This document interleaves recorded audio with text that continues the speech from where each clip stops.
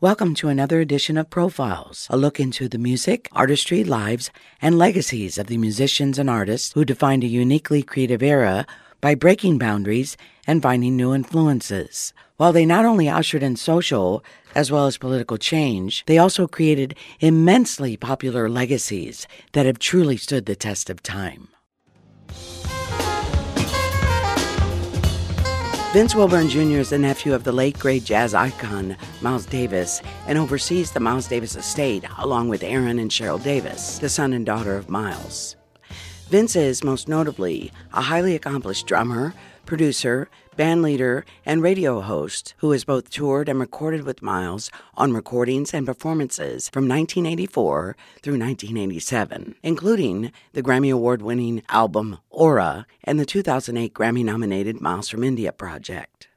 Vince toured with the all-star Miles from India Ensemble and as a leader with the Miles Electric Band, which played to sold-out crowds around the world, including here in L.A. at the Hollywood Bowl in 2012 and the Playboy Jazz Festival in 2018. All this in addition to his work on many acclaimed recordings, speaking nationwide on industry panels and other projects too numerous to mention here. Vince is also the host of Evolution of the Groove, heard Sundays from 5 to 6 p.m., right here on KPFK 90.7 FM, Los Angeles. Welcome to Profiles. Hey, Maggie. Maggie. That's my nickname for Maggie. I love it. Let's begin by talking about Merci Miles live at Vienne and paint a picture for our listeners of the setting of this concert, a first-century Roman amphitheater on the banks of the Rhone River in France. How fitting would you say it was that Miles played one of the last performances with one of his most forward-looking groups at a venue that is about 2,000 years old? Well, I'm sure he didn't think it was going to be his last time in France, but he always loved touring in Europe and especially in France. He said the waters taste different, and the food was different, and he loved the audience. Do you find the focus on concerts in France of this last European tour especially significant as what would turn out to be his farewell to the country that embraced him like no other? Well, Maggie, on the tour, see, no one knew that it was going to be the final. So, but every time, even when I was in the band, when we would tour Europe, they just, put out the red carpet, and this just happened to be captured on his final tour. But this is how it was every time Uncle Miles toured Europe. Miles brought a superb group to the stage that night. Let's talk about the musicians, beginning with the drummer, whose memory the recording is dedicated to. What can you tell us about this phenomenal drummer, Ricky Wellman? Ricky Ricky and I became friends. Ricky was the drummer after me in the band, and I thought that it was only fitting to dedicate the record to him. We lost Ricky, passed away, but Ricky was one of the inventors of the go-go beat. He's out of D.C. with playing with Chuck Brown, the world-renowned Chuck Brown, and I heard that his father was a very well-known drummer out of D.C., a go-go drummer, and his cousin Juju, William Juju House, people don't know this, played on Slave to the Rhythm for Grace Jones. So, Ricky had a big heart and a beautiful cat, and we all miss him. Now, of course, rounding out the rhythm section were bassists Richard Patterson and Foley, who's listed as the lead bass. Tell our listeners about these two guys. Well, Foley, I think he came into the band on a recommendation from Marcus, if I'm not mistaken. Foley plays all the instruments. Foley was signed to Motown. Foley's a super talented cat, and the lead bass was to not replace the guitar, but it was another sound that Uncle Miles was hearing, and when Foley came on the set with Uncle Miles, I mean, it was amazing. He's a bad cat. He's a super bad cat. Richard, the Fender bass, Fender, the bass player, hails from Chicago, and Richard and I grew up together. As a matter of fact, he's gonna kill me for saying this, but I used to go and pick Richard up to bring him over to my house to rehearse and take him home when we were coming up as shorties, But that was the only way I could get the car, so I didn't mind picking him up. But Richard, man, Richard Foley, again, Uncle Miles knew how to pick him. He knew how to, he knew what to hear in musicians, and he brought out the best of all of us when you were part of what I call Miles Davis University. On keyboards, we find the last band member ever hired by Miles, Darren Johnson. Vince, Ashley Kahn's wonderful liner notes note that you recommended Darren to Miles. How did that happen? And what do you think made this young cat so appealing to Miles? From playing with Darren and hearing him out on the set, I used to see him playing around the city. And when the keyboard chair became available, Uncle Miles again asked me who was bad, when I say bad, killing on the set, And I immediately thought about Darren. The rest is history. Maggie, you recommend musicians to Uncle Miles, and it's up to him, of course, being the band leader and being Miles Davis, to decide on, who he wanted in the band, And he had an uncanny knack for hearing cats and getting them in the band and touring.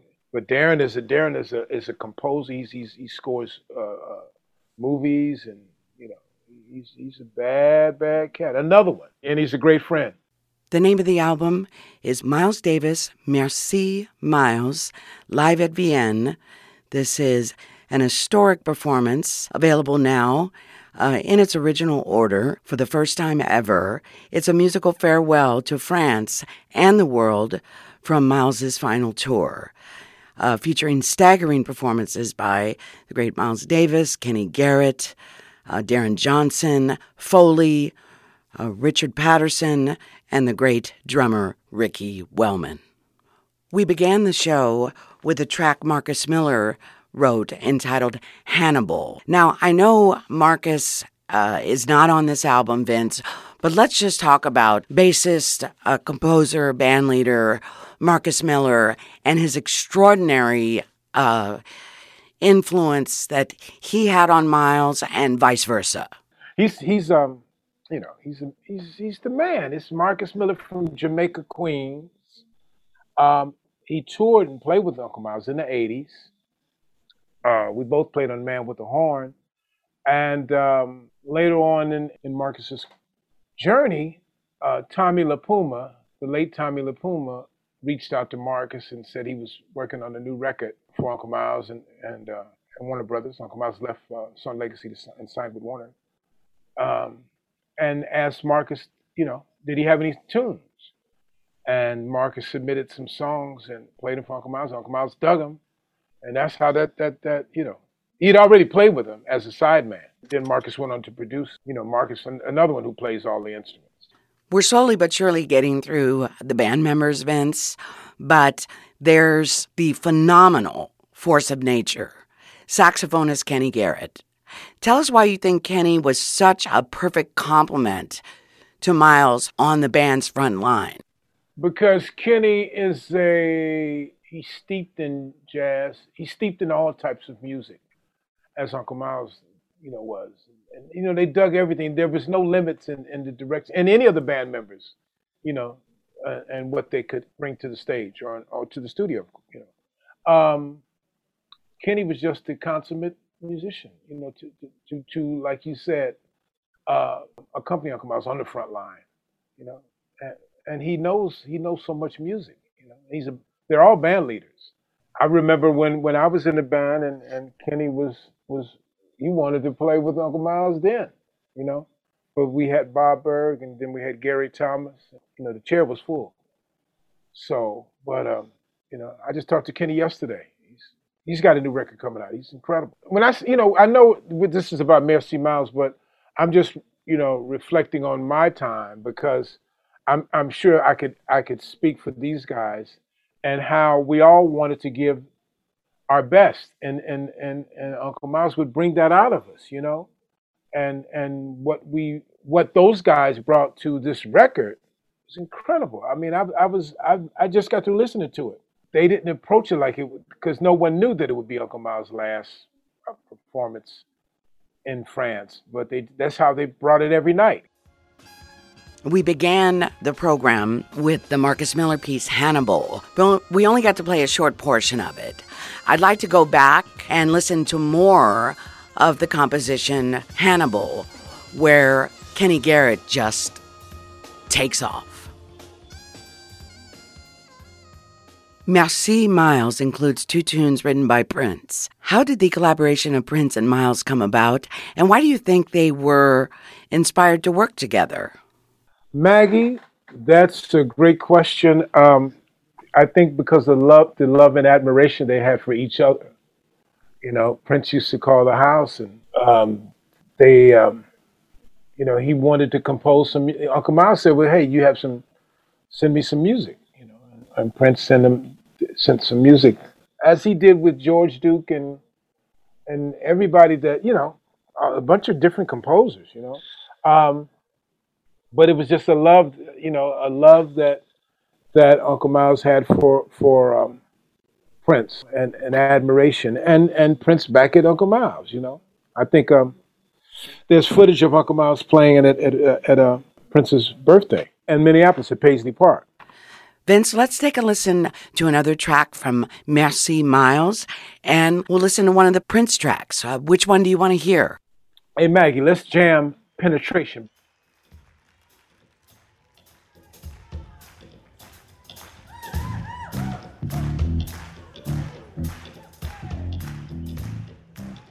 The interplay and level of communication between Miles and the individual band member was almost legendary. And one of the guys in the band pointed out that they didn't really rehearse and that Miles never auditioned anyone. So wasn't what happened on the stage the essence of what Miles was all about? And maybe talk a little bit about what was different and so special about Miles on stage. I can't answer for him, but I always thought that Uncle Miles loved the spontaneity of what we could bring to the music, on stage or in the studio. He didn't want to over rehearse the band. A lot of times, in the studio, you'd have to get it in 1 or 2 takes, because after that, he felt that it would get watered down, or the musicians would lose interest. And for the live things, he would like, even if rehearsals, he'd have a rehearsal, and we'd go over like the themes or go over the things that he heard that he wanted us to try, and then every night was something different. He would record everything, so at night he would listen to the concerts. So for the next concert, the next day, or the next wherever we were, they were on the road, then he could apply what he thought, he could shape it. So in the beginning of a tour, the music would start one way, and at the end of the tour, it would have a whole different shape and form and sound. It was incredible. And the way he heard music, and the way he would tell us to try certain things, and the way he told, I'm sure that he shared with Kenny and the guys, it was something to behold. 2 of my favorite songs on this recording are Time After Time, Cyndi Lauper, and Human Nature. Human Nature, of course, a big hit for Michael Jackson, the track that we're going to hear right now.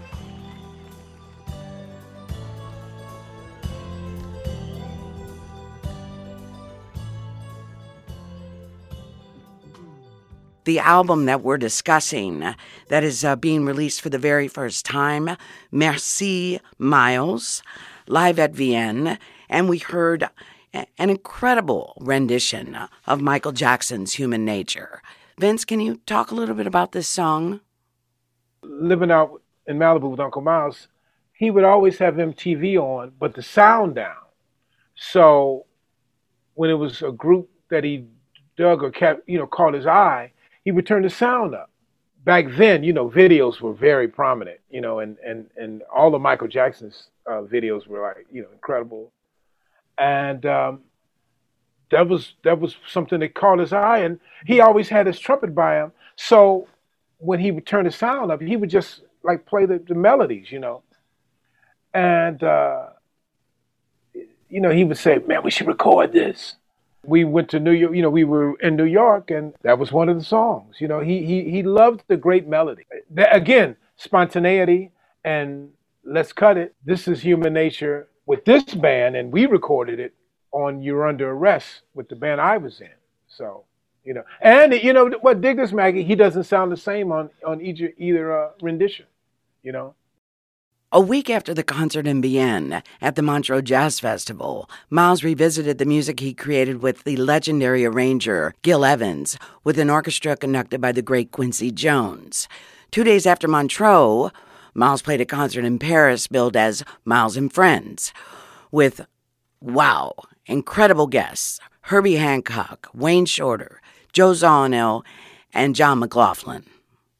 The Miles Davis Group would go on to play 10 more concerts in France, London, Austria, Luxembourg, and Italy before returning home for his final 3 American shows in Chicago, Concord, California, and the Hollywood Bowl. That's a busy, almost grueling schedule for even young men in good health. But finally, Vince, what did we learn from Miles? And what did he teach us about creativity, performance, and artistic endeavors? Well, I would like to think that, he gave it his all, Maggie. You know what I mean? To the end. He didn't BS the music. Sometimes artists, they're locked into one style of music or one, something that sells or something that's, and they get lost and they lose their identity. Uncle Miles never got lost in that. He always wanted to move it forward, and he was always thinking about evolution and progression.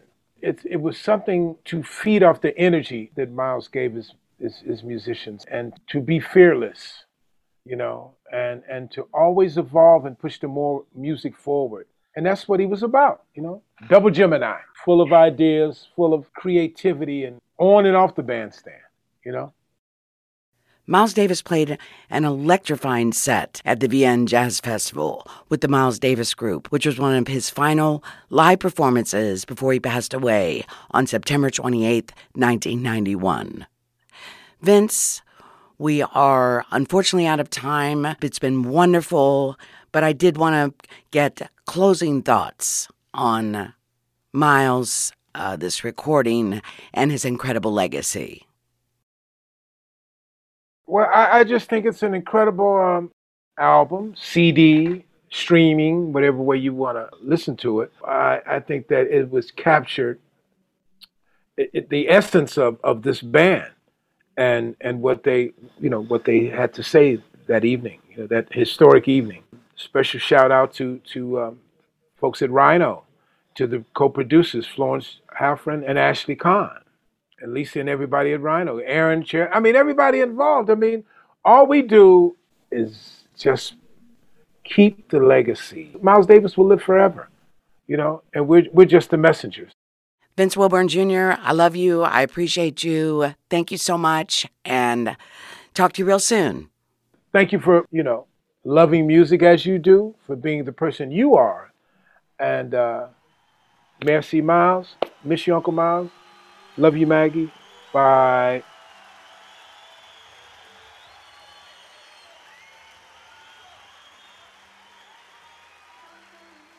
Thanks for joining us for this edition of Profiles, and please join me next time for another in-depth look at the legendary musicians and artists who changed the trajectory, opened our minds, and have continued to inspire us. I'm your host and producer, Maggie Lepeak. Special thanks to my producers, Jerry O and Andrea Love. Thanks again for listening, and be sure to tune in next time for Profiles with Maggie Lepeak.